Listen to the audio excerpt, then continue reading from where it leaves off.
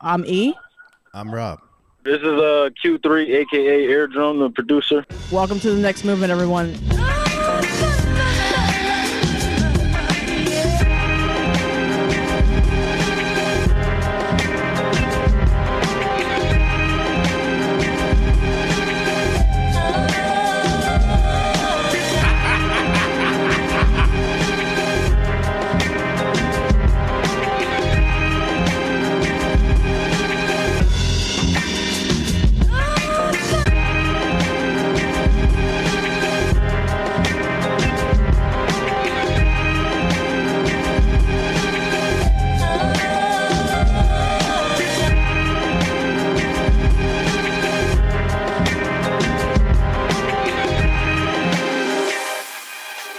QThree, aka Ear.Drum, thank you so much for joining us. We really appreciate your time this evening. We have a lot that we wanted to talk to you about, but I thought that we could start with your work on Unlearning Volume 2, which is the latest project from Evidence. This dropped a few months ago. Volume 1. Volume 1. You produced beats for two of the tracks, All Money 1983 and Pray with an A. So, in hearing you talk about your work on the album, I think you posted this on Instagram about how this collaboration happened. It sounded like you submitted 50 beats to Evidence over a 2-year span. It just made me really curious about the overall process. How did this work? Were you literally sending Evidence beats you thought he might be interested in over the last few years? No, see, Ev, he just thorough, like he real. So in like 2018, I was connected with Ev, and he was just tight. He used to like FaceTime us at the studio, and he used to give me pointers on like the ASR 10, because my homegirl who had the studio, who opened the studio, she had an ASR 10, and I wanted to learn how to kind of use it because I like the sound texture of the machine, and he was just like the guy for it. And like, I'm a mixing engineer also, so I know what I'm talking about when it comes to engineering. So I spoke a good language, so that's how me and Ev really started to build. And then ever since then, he was just a real stand-up guy. I go to L.A., he's like one of the only people I'll go see out there, really. Besides Dirty Diggs, I'll pull up the Evidence studio where he called me and just shoot the shit, you know what I mean, tap in. Like, he's just a real homie of mine. The whole 50 Beats thing is because he's just really meticulous of a person. So it's just like, it was at least 50 beats. Like, I'm playing you this, I'm playing you this. He picked a couple, and he would start writing, and it would stick. But then, like, those two that he picked, he just like spit those songs right out. And that's what he wanted to do. Like, they just naturally came through. Like, this Unlearning album was more so him like challenging his own creative process and going against that and being a lot more natural. You know what I mean? Because Ev nice, but like he come from the era where like he had to really be nice. You know what I'm saying? Right. And, especially being a white rapper, you know what I mean? Like back in the 90s, like you really had to show your shit. It's not like now, like anybody can rap and it's way more openly accepted. It was a real cutthroat game back then because, you know, hip hop started more so as black culture. You know what I mean? So like to be somebody outside of our culture who could really be embraced by the culture, you had to really be nice. But he's passed all of those points, and it was at this point where he just wanted to just relax his shoulders and be more natural. And I guess like those two beats didn't sound like something I would produce. And it didn't sound like something he would usually rap to, which is what he was going for. And I was just busy sending him Evidence type beats, you know what I mean? Because I've been listening to him for years, since I was a kid, you know what I mean? And like when I got my first MPC, I was listening to his second album while I was making beats. So like I already had like, all right, he gonna like this one. He was saying hot on this one, and it was just like, it's not about that. It's about like what's gonna make him just start moving the pen.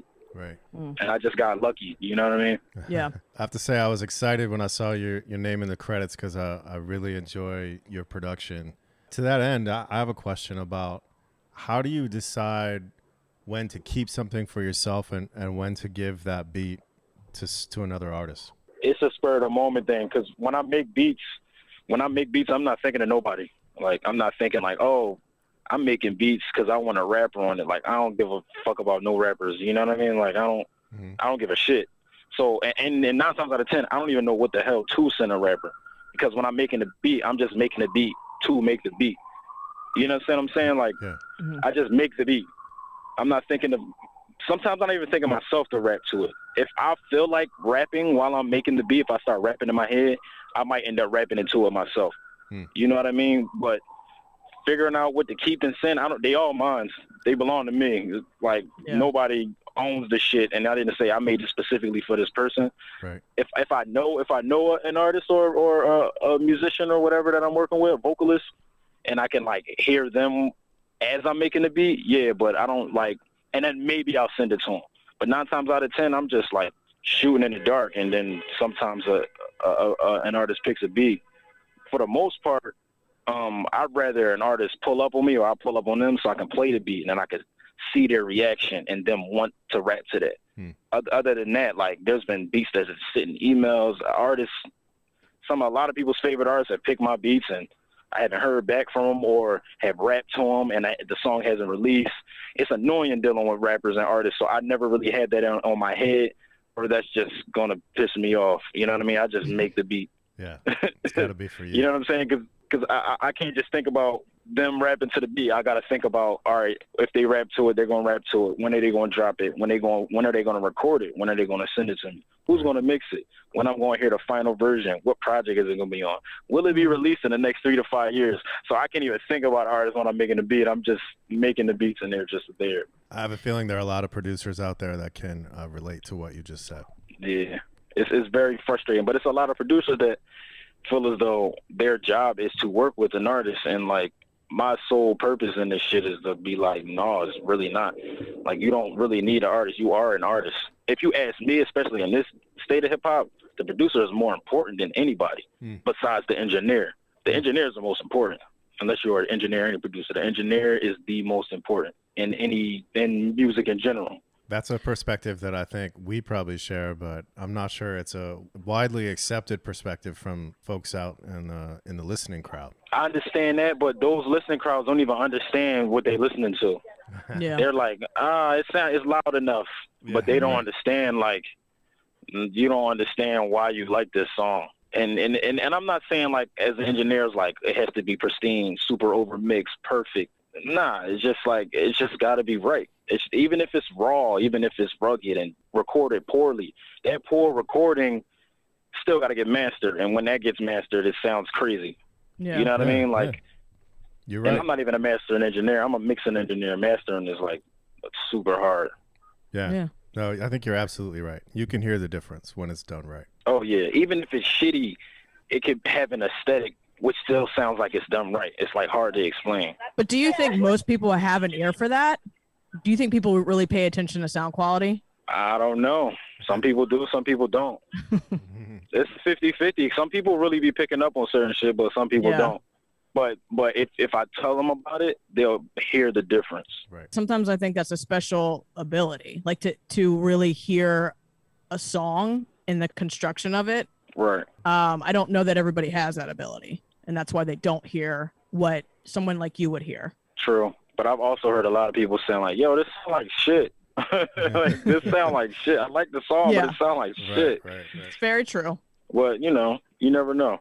Yeah. I just like to have, I like when I mix, I like for it to be a good medium where it sounds kind of raw.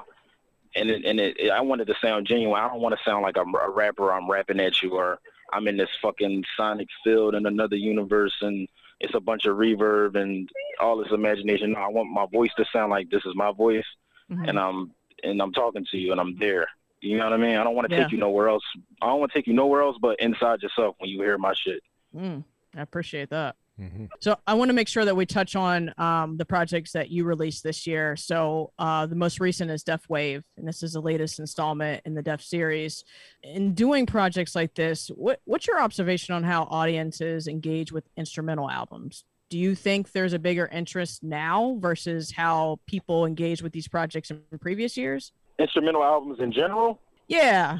Well, the whole lo-fi shit made the average listener appreciate just listening to instrumentals more, because the average listener always appreciates the instrumental, but they're too unappreciative of the producer to do the research and found out who made the beat. Like, this artist is hot because of the beat. Like, that rapper ain't make that shit. You know what I mean? Just usually do your Googles. You gonna find out who made the beat, then go find them, and you can find more of their work. But the whole lo-fi wave and, you know what I mean, DBIC, Mind Design, Flying Lotus, You know what I mean? A 14K, the list goes on. Gray Matter, myself, I guess I'm pretty much a part of it myself. Thanks to Roland, you know, for and embracing me. Stolen Drums or Stolen Dreams, I don't know. I don't want to go on a shout-out spree, but the lo-fi artists really actually brought Sam I Am. The lo-fi artists really brought in the appreciation for just the person making the beats. So having an instrumental album or beat tape, they're two different things, are more appreciative for people nowadays too. I guess my curiosity around that came from my own experience. I find as the older I got, I've gravitated more towards projects like that. And in the past, when I was younger and I was engaging in hip hop, like I really wasn't checking for it. But now, like I really, and I don't know what it was like, but I really like, I mean, you know, albums like Def Wave, like I really love your instrumental stuff. And so I just, these are projects that I really look for now. Thank you very much. I appreciate that. Along those lines, I mean, I also really enjoy the Def instrumental series and some of my favorite instrumental projects out there right now. And what sets them apart for me is that they carry a certain vibe throughout. And oftentimes I think instrumental albums feel like disjointed or lack cohesion, where your Def series all fit together so well. Do you go into them knowing what you want, or knowing that you want each track to carry that vibe? I know at least a year or two ahead of what I'm doing. I got a whole list of all of the projects that I'm going to do. Like, I'm already 3 more projects deep. I just come up with the name. You know what I mean? Usually I like try to play off of Def and something else and then carry it into like what it's going to sound like, or what's the vibe it's gonna come with it.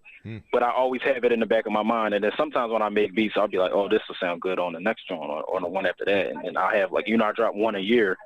So I already know what I'm doing next year. I know what I'm doing a year after that. I know what I'm doing a year after that. And all I got to do is just keep working on shit. And then most of the beats going to make sense. I got thousands of beats. I could just sit there and pick my beats and just put out projects. But I like to sometimes have new energy, and I like to dig up some shit like, oh, shit, I forgot about this one. It's a perfect transition beat for 30 seconds right here. You know what I mean? That little beat that you like, damn, why didn't it beat long enough? I like that. You want to run the track back. And then the whole track is only 2 minutes, and it's super short. You know what I mean? But I definitely have a theme, and I want to stick to that. But that's the difference between a beat tape and an instrumental album. That lack of cohesion is more so of a beat tape, which is tight. That's the difference between a mixtape and an album. You know, like Lil Wayne, you know, the Carter 3, that's, you know what you want to hear in the Carter 3, but then you got No Ceilings, you got Dedication 1, 2, even those are series, but he's rapping other people's beats. He's just flexing his raw talent of rapping. Like, I'm in a gym, or like I'm at a spar, but then when you get to the album, that's like the full match. I know what I'm doing. You know what you're hearing. You know the package you're going to get. You know the theme you're going to get. Most beat tapes don't generally have a theme. And I have beat tapes and instrumental albums. Like Def Strike, Def Wave, and Def Ray are more so my instrumental albums. The Def album, the very first one I dropped, that's more of an instrumental album too, because it's more deaf awareness in that, and a bunch of there's speakings from deaf people and sonic super villains from my favorite cartoons. And that was my first project, and that was actually an instrumental album.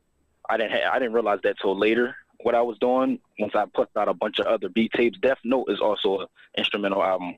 I played off of one of my favorite animes, Death Note, into that. And it really was parallel to my death and rebirth as a newer person. You know what I mean? It came about when I was quitting drinking and just making my life better. And that was like me coming out the cocoon. You know what I'm saying?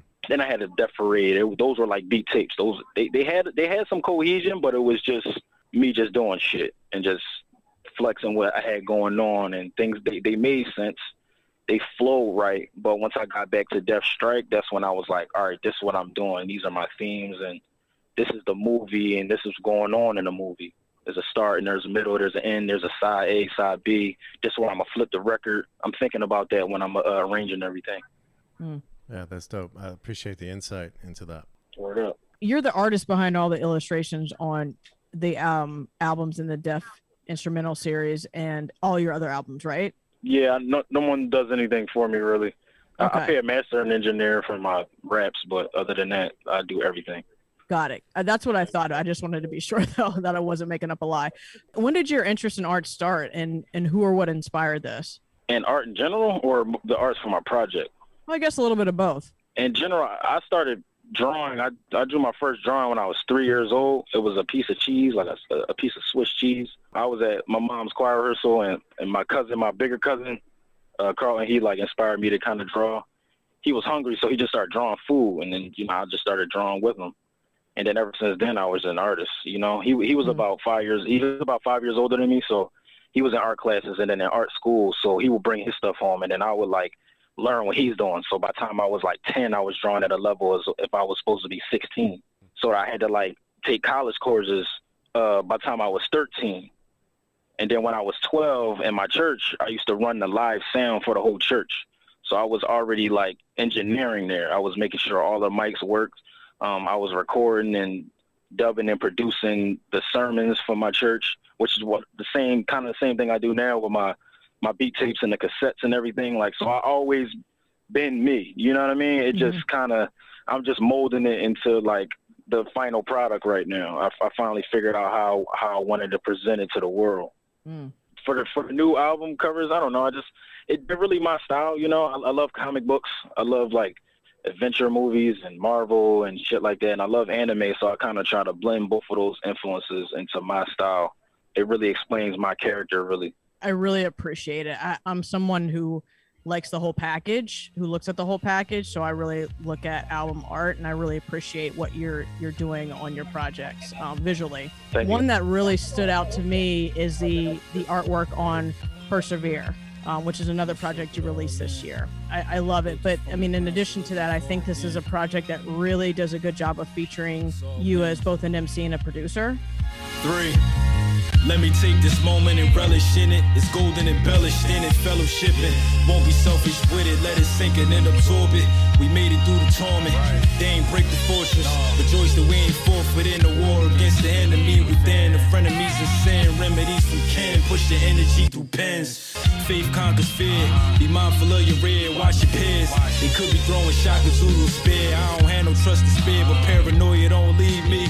Keep the hustle strong, that employer won't feed me. Keep that bankroll fresh. I don't carry cash, it bring me stress. I don't chase no ass, I crave no flesh. I hold no text unless it's necessary. By any means, no longer making ends meet. Cream, supplying fiends consistently in my jeans. I bleed quality, trying to stay godly through my policies. I never break my policies. And it made me wonder, you know, when considering these two roles, is there an area that you feel more confident in? I don't know. It depends on, you know, I mean, yeah, I guess beats I'm more confident in that because, like, yeah, because my raps, I'm definitely confident in my rapping, but I'm already going to know, like, certain people won't want to hear my shit and they not. When I put a beat out there, everybody likes it. Everybody appreciates it. Sure. You know what I mean? Like, for my daily 9 to 5, I'm a mandated reporter. I'm a therapeutic staff support member. So I have like a 9-year-old. But last year, before the pandemic, I had a 9-year-old client, you know, who has little black kid who had problems in school, you know, behaviorally or, you know, just educationally. And I would play the kids my music too before I drop it. And if a 9-year-old like my beat, then that's tight. And then I could play it for my mom. My mom like 50 years old. She liked the beat. That's tight. So. But me playing Persevere for a 9-year-old, they can be like, what the hell is he talking about? Because they didn't live to understand those words. You know what I mean? Right. But so definitely most likely instrumentals when it comes to like releasing them. But when I'm making them, I got the same amount of confidence when I'm making the music. Q, you're also a skater, right? Yep. It seems like your music often finds its way into skating projects. Could you talk briefly about the relationship between skating and your music? I was in a group called the Bakery Boys, established in 2011. It was me and my childhood brothers and friends. We were already skateboarders together. We known each other since probably 2007 and 8 and up. One of my homies I know since kindergarten that I skated with, and then we just kind of formed into music. Mark Ryan formed us all into music. It was Mark Ryan, it was Ace Bangers, and TJ Adams, who was on the Wu-Tang Hulu show right now playing Old Dirty Bastard. We were in a rap group called the Bakery Boys. We started Bake Life and everything, bake recordings all together. But we came together from skateboarding. So I wouldn't be really taking this music shit seriously if it wasn't for us like skateboarding, then meeting each other through skateboarding, then Mark Ryan really like seeing the star quality in all of us to bring us all together as one unit. So I owe everything to skateboarding. It ends up in skate projects because, you know, I'm like an OG at Love Park. I've been out here over a decade, like 15 years or something. Yeah. You know, I got kids younger than me that I try to mentor to, you know, stay on certain paths and everything. And even if I'm not skating, like I ain't skating in weeks, maybe a week. And if I skate, I'll do a trick or two. I got a bad leg, but I'm still active in the community and people know who I am. And I like to be in good relations with my community, and they take care of me too. They're like usually the first ones to post and share my music and support. So I got a whole support system from people who actually love and care about me, and skateboarding brought that to me. Unlike me, like trying to hustle a mixtape on the street or going to shows and trying to get people into my music, I got like a force already with me. You know what I mean? And they have a and my homie Brian Pennebianco and Ryan Higgins have a company called Sabotage Productions. They put out the local skate videos of my generation. Okay. And Penny, who's Brian Pennebianco, Penny reached out to me like one time. This was maybe 2015. He just was like, yo, can I use a beat for this? Can you send me a beat for this I'm working on? And that's how I started getting it in the skate stuff. You know what I mean? And he has a knack for music and putting it into his productions, but he doesn't even like listen to music. Like he doesn't listen to music on a day-to-day. Like I'm going to listen to some music. Like Penny doesn't do that. I don't know. He's a genius, so he's different, but he always picks the right shit for the skate videos. Like he'll pick a beat I made when I was like 19 and I hate the beat. Like I hate that beat. And then the video will drop and it'll be like, damn, this is kind of fire. You know what I mean? Yeah. And it just grew from there. You know, companies know Sabotage, and then, you know, DC Shoes, and I got commercials with them. And then Red Bull did a documentary and they wanted to include me, and I also scored that. I had 2 productions in that. So Jimmy Garecki, who's definitely a Love Park OG, he has his own clothing line, Jimmy Sweatpants JSP, and what's the t-shirt company called? Oh man, he gonna kill me. Standard Issue Tees. Okay. He picked me up to do some of his collaborative commercials for his shit. So, you know, and it's just the community skateboarding just is so tight knit. It just keeps us all together. I wanted to ask specifically about that Red Bull documentary, Greetings from Philadelphia. I mean, yeah. I'll admit that I'm not a skater. I know next to nothing about skating, but I happened to catch that, and it really seemed to do Philly right. Like I watched that and felt proud of my city. I was like, yeah, they did a good job, because they would have got in trouble. Not. It could have been more participation through the street skating community, like the downtown kids. But some people are just like, I don't want to work with this billion-dollar corporation and shit. And I'm like, right. I feel y'all get to make that decision now. But my generation, these are the kids younger than me. My generation, we ain't had shit. Like, there was no DGK, DC, Stevie Williams didn't come see us and skate with us. Nobody. Not even Kalis would pop in time to time, and he was cool. I guess Stevie popped in maybe once or twice, and they were like cool, but we didn't have them like supporting us, pushing us, trying to help us do better. And it was a lot of great skaters that were like around my age group that could be pro, that could be huge, but we didn't have those opportunities. So it's now like I'm getting these opportunities of like my voice and I can speak up and represent my generation of like, and what I'm doing personally. Yeah, I'm gonna be there, because they wanted to interview me, and I'm not even a good ass skateboarder. But that just shows you it's more about community here in Philly. Like, Greetings from LA or Venice would have probably been like, who's the best skater at the Venice skate spot? Or they'll have pros and shit, like people who are like industry or like super good at skateboarding. Like people in those, that in the Philly documentary, we just live here and we skate. We might not be that good, might not be that bad, but we count as a part of the community. And I'm glad like Red Bull cared enough to highlight that here. Yeah. Yeah, that's what's up. I did want to ask you, Q, just to take a little bit of a step back from the music a bit and talk to you about the attack of the Killer Cop City and your involvement with this. You joined forces with the Decades to create this, donating proceeds to the Minnesota Freedom Fund, Philly Bailout Fund, and then Walter Wallace's family after his murder. How did you become involved with this, and how did the idea for the collaboration come about? We made that T-shirt in 2015 when Mike Brown was murdered by the police. There was a lot of civil unrest still going on out here, not at the level as it was in 2020. Yeah. And I had my first art show at Exit Skate Shop in Northern Liberties in Philly, and it was in collaboration with the Decades. And the Decades owner Pugs, he hit me up like, "Yo, I got this idea for the shirt." I'm like, "What's up?" I got a headline like Attack of the Killer Cops, like a killer cop or something like that, like a zombie movie. Like it was very vague. Mm-hmm. And I was sitting in my homie's apartment. I was looking at the wall. You know, when you go to a shooting range, you get to take that shit home. Yeah. Like how well you did. He had his on the wall, and I'm just looking at it. And then I started drawing like the zombie looking. That was my little character. And I put it on instead of just that guy aiming a gun at you that you shoot at a target in the shooting range. It was a cop aiming at you. And I was sitting there and I just sketched it in my book. I sent it to him, and then he vectored it and then digitized it, and we made it like a T-shirt. And we had him at my show. And it wasn't a lie. It was just, it was like a thing, but we weren't even in like the headspace or really tapped in or like really. It was way bigger than we thought it was. It was just like a thing. Like, man, fuck cops. We gonna make this shirt and it's gonna be tight. And then it just like slowly me looking at the piece, it kind of haunts me. Like I kind of don't like it. I like it, but I don't like it. It's like art, like it's like fucked up. It's like very fucked up. So it's like, oh, I love that shirt, and it's like, thanks. You know what I mean? It is great, but it's like, But by the time it came around last year, when everything was going on and exploding ATMs and riots and shit, and people getting locked up, and these families not having their father to raise them, like, you know what I mean? Like, yeah, that's it was like pretty messed up.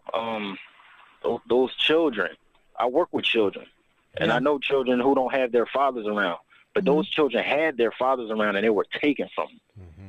And I was raising money, and I was like, I don't want to make no more money off this shit. So we dropped the shirts again, like for a little run or whatever. Not really, just had like one or two for people who missed it, like homies. But I'm like, I don't feel right making profit off of this art. I just didn't feel right. You know what I mean? I just didn't feel right. So when everything happened, everybody was downtown rioting, called me, "You want to come loot? You want to come riot?" I'm like, nope, I'm not going nowhere near that shit. And then I just called Puz. I'm like, "Yo, let's bring the shirts back and raise some money. Like, fuck it." And he was like, "I'm with it." So we brought it back and we just raised the money. And I was just thinking about the kids. Like, these kids don't got no father now. Their father was killed, and it was put all over social media. And you know what I mean? They got to grow up seeing that. And that's very traumatic. And I'm really big on like mental health and shit like that. Like, I got a therapist and all that. I quit drinking. I'm trying to get my shit together. You know what I mean? So, those kids got to grow up seeing that video. Right. You know what I mean? I know kids who lost their parents, but it wasn't a video. Yeah. It wasn't everywhere. It wasn't like it wasn't a conversational piece. No, he shouldn't have had the knife, and you shouldn't have done that, or the cop shouldn't have did this. And like, dog, it's really fucked up. It's really traumatic, and it's really messed up, and those kids don't even understand it right now. So at least financially have something so they can like take care of their families, can take care of them, their grandma and their aunt, who's ever taking care of them, make sure they got what they need to continue to do what they do. You know what I mean? And hopefully they can get some help later on. So, and then, and also the people who was protesting, they was getting the shit beat out of them, and not even the rioters. You know what I mean? If you riot, you want to loot and steal and shit, all right, that's cool. I understand it's an act of revolution and all that. Down with the corporations, fuck all them. I'm down with that. But if they lock you up, they lock you the fuck up. Like, but we gonna have some bail money for you, because a lot of protesters were locked up that weren't rioting. They were like peacefully protesting. They was beat on and locked up just because the cops is bullies. Mm-hmm. You know what I mean? Worldwide, that's how they get down. They're a gang. They're the biggest gang out here. Mm-hmm. And if you was acting up in these streets, they was going to throw you in the box. Yep. And we wanted to have that money for people who needed to get out. Mm. I just want to say I really appreciated this. Last year was fucking rough, and I felt pretty helpless a lot of times, more times than not. And so, it's just sort of dilemma. Like, what do I do? Like, how do I help? I mean, as a member of the Black community, I was deeply impacted. And so when I saw this, I was really inspired. And when I found out where the proceeds were going, I immediately bought the sweatshirt. And then I was just like, well, maybe this is how I can help. I can donate to different organizations that are on the ground doing this work. So I just wanted to tell you that I appreciated what you did. I appreciate you. I appreciate you just for tapping in. I hope you got a shirt, or I hope you found some way to support or share some message or information, or just on your own. You know what I mean? If it's about the energy you put behind into the universe. Like, I'm not asking motherfuckers that are rich as fuck to give $1 million. I don't care how much you donate. Oh, you're a billionaire. You should have donated $1 billion. Like, I don't give a fuck. They had the energy behind, like, putting that to a good cause. I'm good with that. Like, you want to go protest, that energy is good. You want to just share posts all day that people can see some information to figure some shit out, that's good. You want to change your way of thinking, and you enlighten to live a different way, and you want to express that and share that with people like you, that's great. You sit back and not doing shit, you suck. You know what I mean? Like, it's about the energy you put into the universe. I'm not judging how nobody wants to help nobody, but if you putting that energy out there, it's great, you know? Yeah. I agree. Well, I can't think of a better way to transition a moment of truth. Word, right? Let's do it.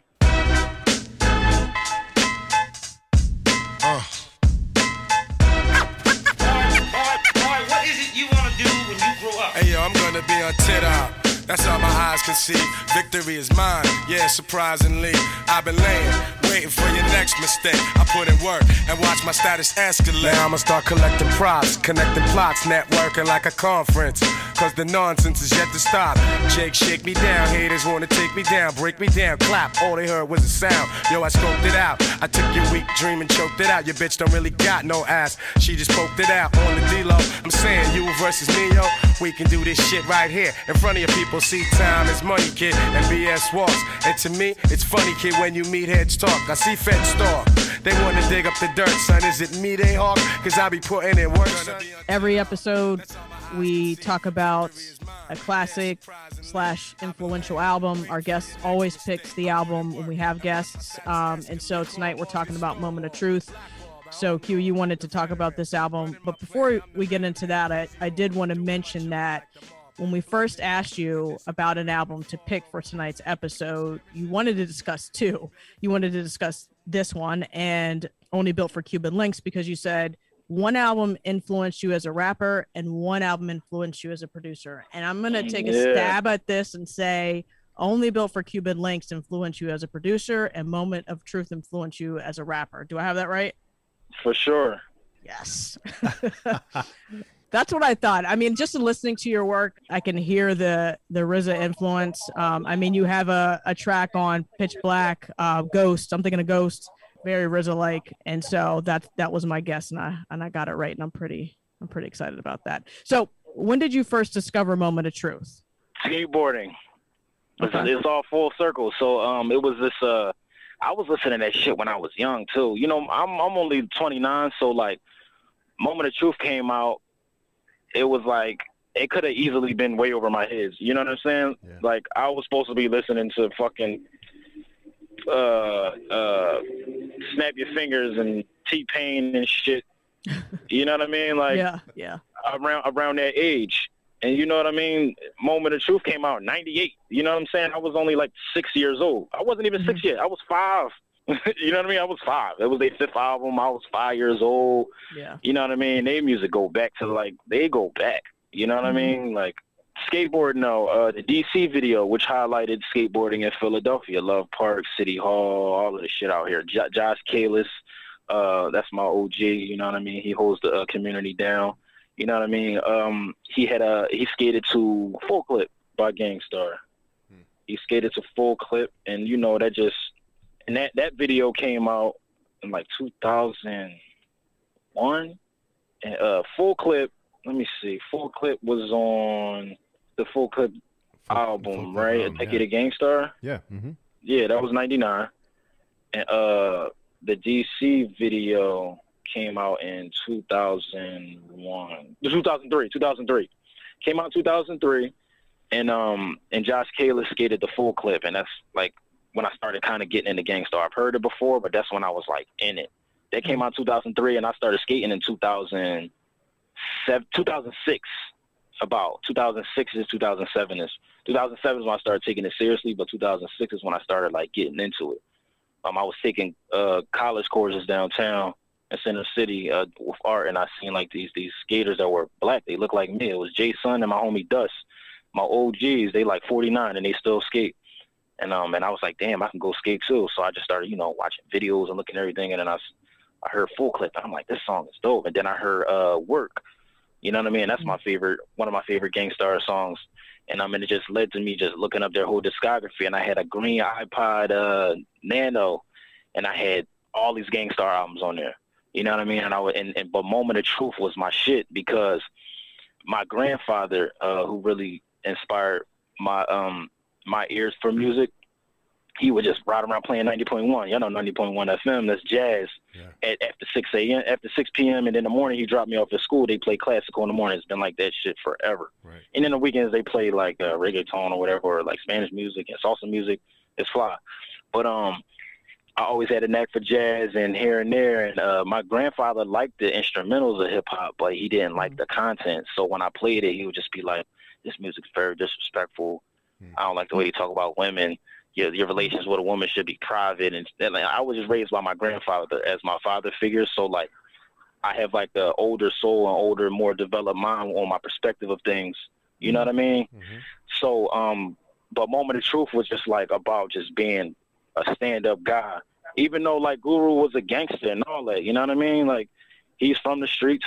Same with Primo. Like, they from a whole different era when it was hard to do good. You know what I'm saying? Yeah. But Moment of Truth, it really was an album where it was just like, it was just about being a solid person. Right. If you had to get your hands dirty, you had to, because it was necessary, but not just out here just being just a horrible motherfucker.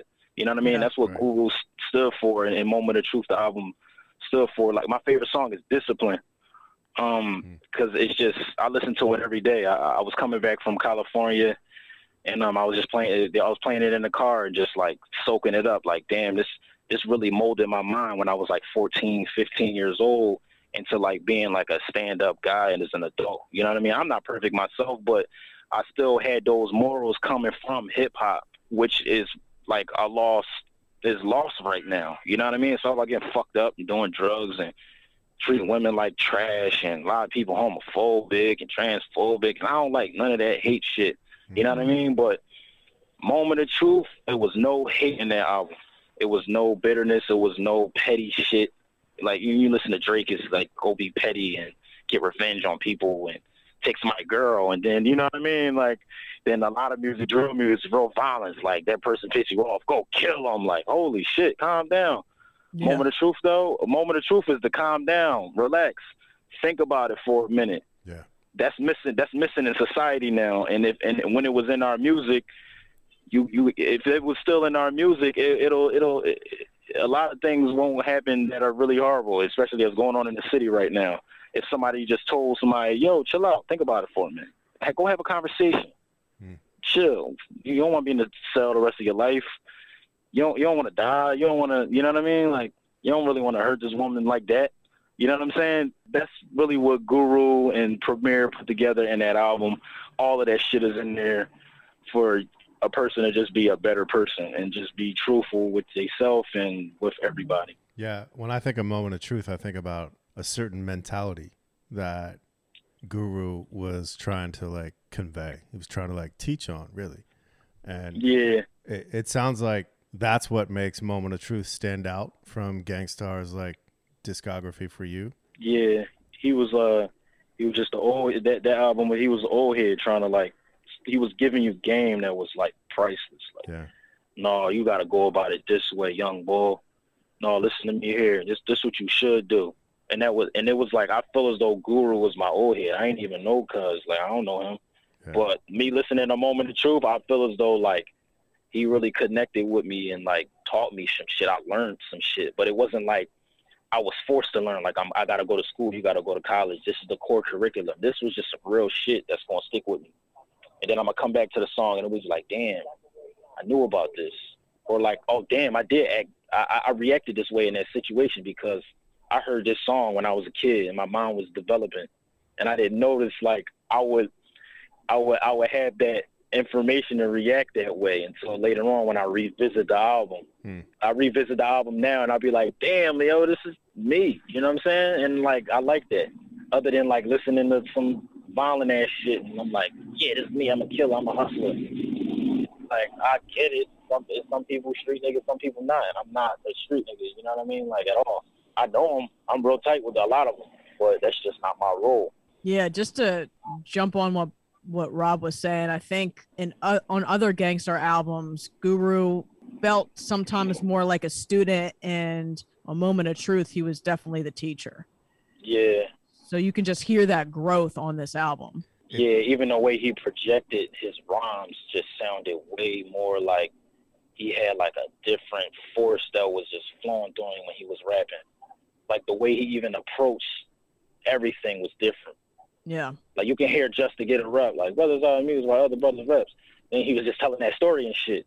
Mm-hmm. And then like, but you'll hear fucking Discipline, and he'll just be breaking down on like just how you should live, and you'll hear Betrayal, and he'll just be telling you like how shit can really go down if you to watch it back, and you know what I mean? Like it's different. Yeah. I think that Guru did his fair share of teaching, like up to this point. One of my favorite gangster album is Hard to Earn, and you know, on Code of the Streets and Tons of Guns, like he's teaching, but it's from a different perspective. It's from like street level stuff. Whereas on Moment of Truth, like we've been talking about, it's he takes this approach as like the veteran, like the wise old veteran that has this knowledge to pass on.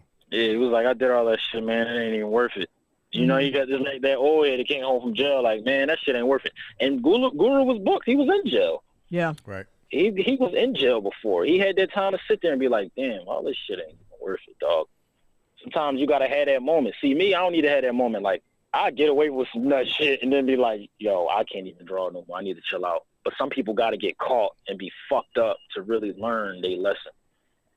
You know what I mean? I learned my lesson from the anxiety of like, damn, like, you know what I mean? I did bad. So, like, I don't want to repeat that because I got a conscience thinking, like, I don't want to repeat those actions. Some people is like, well, I ain't get caught, so it don't mean shit. And I understand both perspectives because some people are just built differently, but I'm glad Guru had that message, you know, for people to tune into. He came home and was like, listen, man, I'm going to give y'all these principles and codes to live by. And you know what I really like, too, is Guru would have been about, what, like 60 maybe? He was older than everybody. He would have been 60 if he was still alive, I think. I know he was older. I'm not sure how old he would be today, but Guru would have been 60, right? And the thing I don't get, it's a bunch of like, he'd have been like 59. No, he'd have been 60. Yeah, 60. Yeah, he would have been 60 this year. His birthday is 3 days before mine. Oh, wow. Yeah, so we the same sign. Like, dog, I really understand Guru, kind of, in a certain, it's weird, you know what I mean? Yeah. And 3, you know, that's my number. It's a bunch of shit. But he would have been about 60, and a person in his mindset, like a 60-year-old today, like, they'll be stuck in, he's stuck in their ways. He's from a different time, and you know what I mean? Like, when it comes to, like, people molding their mind and accepting other people and letting go of being prejudiced and, you know, just letting go of bitterness and evolving and being a better person and doing better shit. Somebody would look at a 60-year-old and be like, oh, they stuck in they where they from a different time. Guru, if you listen to Moment of Truth, Guru wasn't rapping about no nut shit. He wasn't saying a bunch of offensive shit. He wasn't saying a bunch of horrible misogynistic shit. He was reflecting on his misogynistic ways, you know, how he used to treat women, but he would, like a song called like Royalty. Yeah. He was spitting some game in Royalty, but he wasn't like talking down on women. He wasn't telling them what they should not be doing. He was offering his perspective in a more empowering approach, other than like, you know, trying to downplay women for, I don't know, their sexual liberation or however. I don't care how people live their life, but he didn't get on the song like telling people how to live their life. He was getting on the song like saying like, yo, you're worth a lot. Mm-hmm. You're very special. You're royalty. And you should act as such. However you want to take that, you can take it and run with it. You know what I mean? And then he reflected. There's been times I did this and did that, and I was hitting it and quitting it, and I was here and there, and I'm reflecting on this, and it wasn't good. And don't let nobody do that to you. You know, it was like he was talking to his daughter or something, but he was just making a song. You know what I'm saying? And all the girls, they wanna spoil me. My honey anoints me with oils, G. After work, she greets me and treats me like royalty. Works with me, giving herself by my side. She don't sweat me for loot, my fame or my ride. A lot of ladies out there be looking lovely, but they don't got no control of their life. Inside they're ugly. Word to Bugsy, enter red alert. Swaying tech and funk master flex to make your head jerk. Chicks go berserk when they see us in the spot. Casey, JoJo, and Primo creeping to the top, and to the sweethearts out there breaking hearts while we're taking part of this hip-hop art. Listen, yo, the best way, it ain't always the fast way. And yes, the best way, it ain't always to act nasty. I'll open up the door always before you pass me, baby doll, because you're royalty. But nowadays, you'll be like, oh, they just stuck in their ways, you know. These old heads nowadays, they don't know how to respect people and to respect women. He was respectful to women. He's damn near the same age as people now, or older or younger. There's people in their 40s that just treat people like shit. So he was in like he was just a good like representation of like, you either a good person or not. You can't blame your upbringing. You can't blame none of that shit. Like I hate when people say like, or somebody go to jail and shit, right? Or some matter of fact, no, I'm gonna just keep it at rap. Rappers that's like my age or older, and this, oh man, that's all I know is the streets. That's all I know. Get the fuck out of here, dog. Guru was 60 years old, and you know he knew better. You know what I mean? People older or younger who knew better. We got Google and shit and YouTube. What the fuck? You can go know some other shit. You know what I mean? I can go on YouTube and watch a 20-minute video and know how to survive a post-nuclear apocalypse, dog. Come on, all this, it's all I know shit. No, you refuse to know better. You know what I mean? And that goes with anybody. Like my age, older, some people just refuse to know better, and that's on them. I can't blame their surroundings, their upbringing on anything, because I'm from the hood. I live in the hood now, and I ain't out there selling crack. I ain't out there on the corner. I know better. I know other shit that I can do. I was given talents. I'm blessed to have these talents to go use them. I know people with mad talent. They don't even want to use their shit. That shit is crazy. You know what I mean? And it was just, Guru was a great example of knowing better. Yeah. And doing better. How would you say Moment of Truth has found its way into your music? Shit, if you listen to like me as a rapper, if you listen to like Persevere and shit, that definitely found its way into my music, because you know I don't do a whole bunch of the. He was definitely very pro black, which you know Persevere was a super pro black album for me, but it wasn't like a razor where it's on some kill whitey shit. Like I'm not with none of that shit. But it was just, I was just trying to empower my people, and that's at the end of the day that was his main focus. You know what I mean? Like, and however I'm gonna make music, whatever I'm making, that's my main focus. I'm trying to empower my people. I'm trying to empower whoever listening to it, whatever walk of life they was in. So that was like, that's the influence I got from Moment of Truth. And to just be truthful. My shit is truthful as shit. Like I'm talking about myself and life and real shit. I want to say some real shit. I don't want to live in this fantasy imaginary land of fucking super gangsters and cowboys and drugs and shit, and I done robbed somebody this and I done stole this and that. Like when they ain't really do shit like that, like I feel dumb just getting on a song talking about shit I ain't do. Yeah. And be like, oh, it's entertainment. Oh, if you don't like it, you a hater. No, you just a fucking liar, and I don't like liars. Yeah, I don't like liars. I guess that make me a hater. You know what I mean? Like, I don't like lies. I guess I'm a hater because I don't like liars. I guess I gotta love a liar to not be a hater. Nah, I'm not trying to hear that shit. So, you know what I mean? Moment of truth, dog. Be truthful in your shit, in your art. Yeah, it's about that authenticity. Yeah, for real. No matter what it is, if you truthful with it, if you behind it, then I can rock. And nobody getting hurt, I can rock with it. I don't care who you is, what kind of walk of life.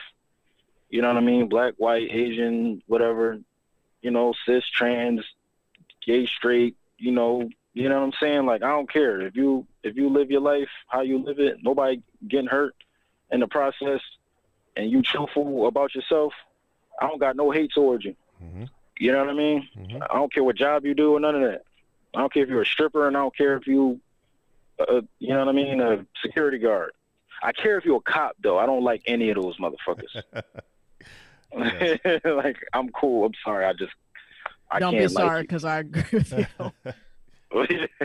Yeah, you're good. Yeah. I just, I'm cool. I'm cool. unless I need directions somewhere, then I might. I mean, I don't know where this block is.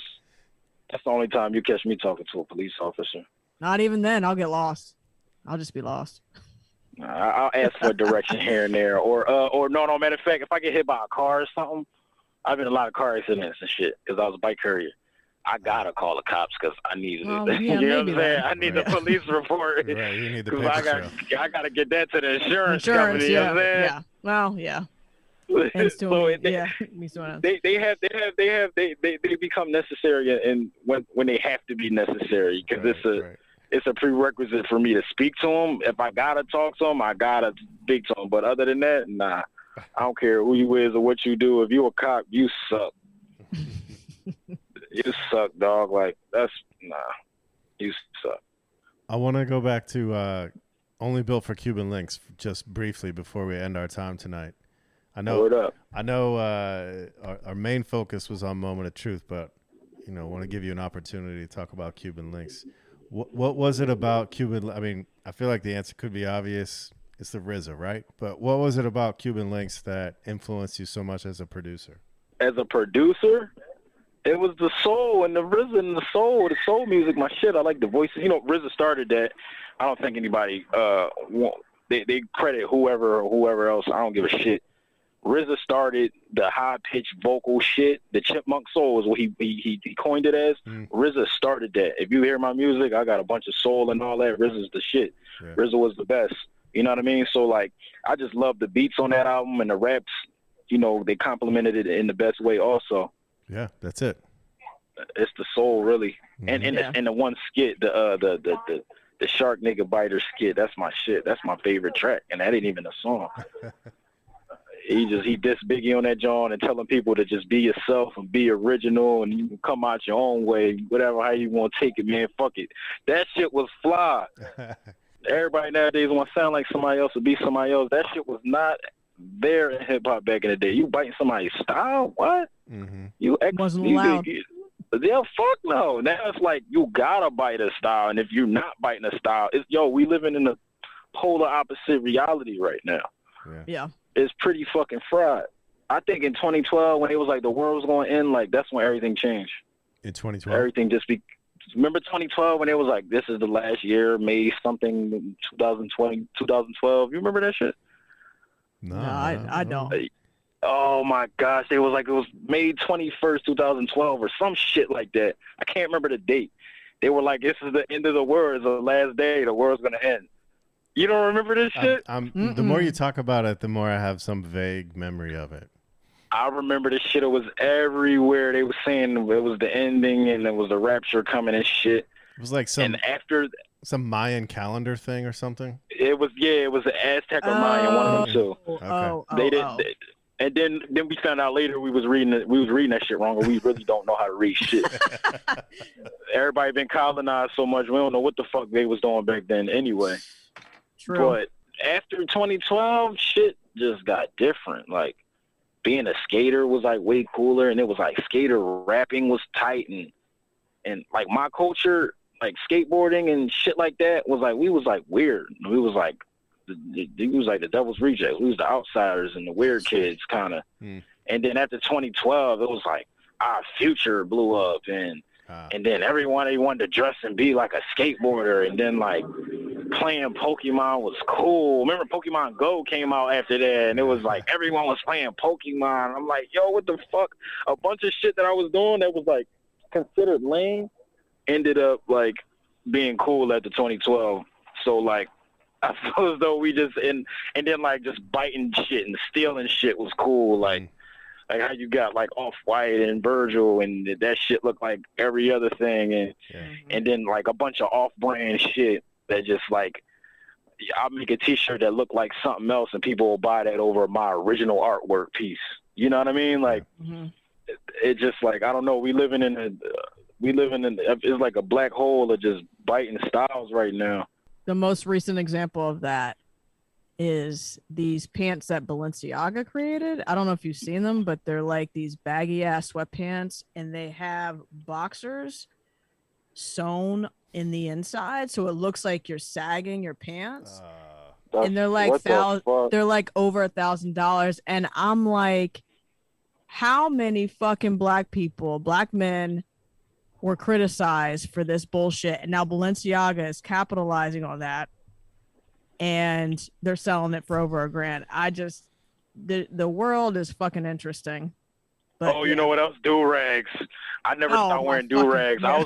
I was wearing do-rags for years. Like, I had a two-tone John. I was wearing do-rags, running around. I used to wear cutoffs, long socks, all that shit growing up. Do-rags. People used to be laughing at me on the side. Why the fuck you got that do-rag on? Everybody wearing do-rags. I got one on now, yeah. Now Versace got do-rags. And bullshit. You know what I mean? You know what I mean? And now I want the Versace and the Gucci shit. Like, dog, these is Europeans. The people who run Versace, and first of all, Louis Vuitton ain't hired nobody black for decades. Right, I don't think they ever did until Virgil. Virgil was the first black person to like work for them. All of them core-based European high fashion brands that the rappers and everybody just are always into, they don't even like you, bro. Not at all. I'd rather go buy some black-owned shit or somebody else who, you know what I mean, or somebody I know personally, or somebody, you know what I'm saying? Then you got motherfuckers like Virgil. You know, Virgil black, African, and you know he's pretty big, but he always stealing shit. He getting sued right now by Walkerwear. Yeah. Like, he getting sued right now for that shit. Like, damn. So like, it's like you gotta steal people's shit to get on nowadays. And back in the day, that shit was uncalled for. It's fucking crazy. So that's the authenticity. You know, that's what I try to keep it. The word of the day. Definitely. Word of my life. Yeah, really. Yeah. All right. Well, Q, we really appreciate your time. We appreciate you talking about Moment of Truth and your work. Is there anything you want folks to know, where they should be checking for you on social media? Anything? I know you just released a new project, but anything coming up that they should be aware about? No, just go get Death Wave. Go keep running that shit. I got a whole nother rap album that's already done though. Yeah, that shit's done. So the vinyl game is fucked up right now. You know, the record execs and all the motherfuckers fucked us over because, artists couldn't tour last year. So, they started making vinyls and cassettes and shit and, jumping right on the art market. So, our vinyl press got like 80,000 Miley Cyrus albums to press. And then I just want my 250-300 and I gotta wait. So I got to do everything months and months ahead, even longer. Death Wave just came out, and I submitted that May 1st, and to print vinyl up. You know what I'm saying? So that's a long process. So I always gotta think ahead. But I ain't gonna start talking about the next rap one yet. It's done though, and it's coming sometimes next year. Okay. I gotta talk to this vinyl company, but just keep tapping into Death Wave. Death Ray. I'm doing T-shirts for those albums. I'm doing more merch for everything all over again. It's going to be more shit you can just get fly in and listen to and just keep that running. More art's coming. You know what I mean? I'm making more art. Looking forward to all of it. Absolutely. I appreciate it. All right, folks. Well, this has been The Next Movement. Thanks for joining us. Word up.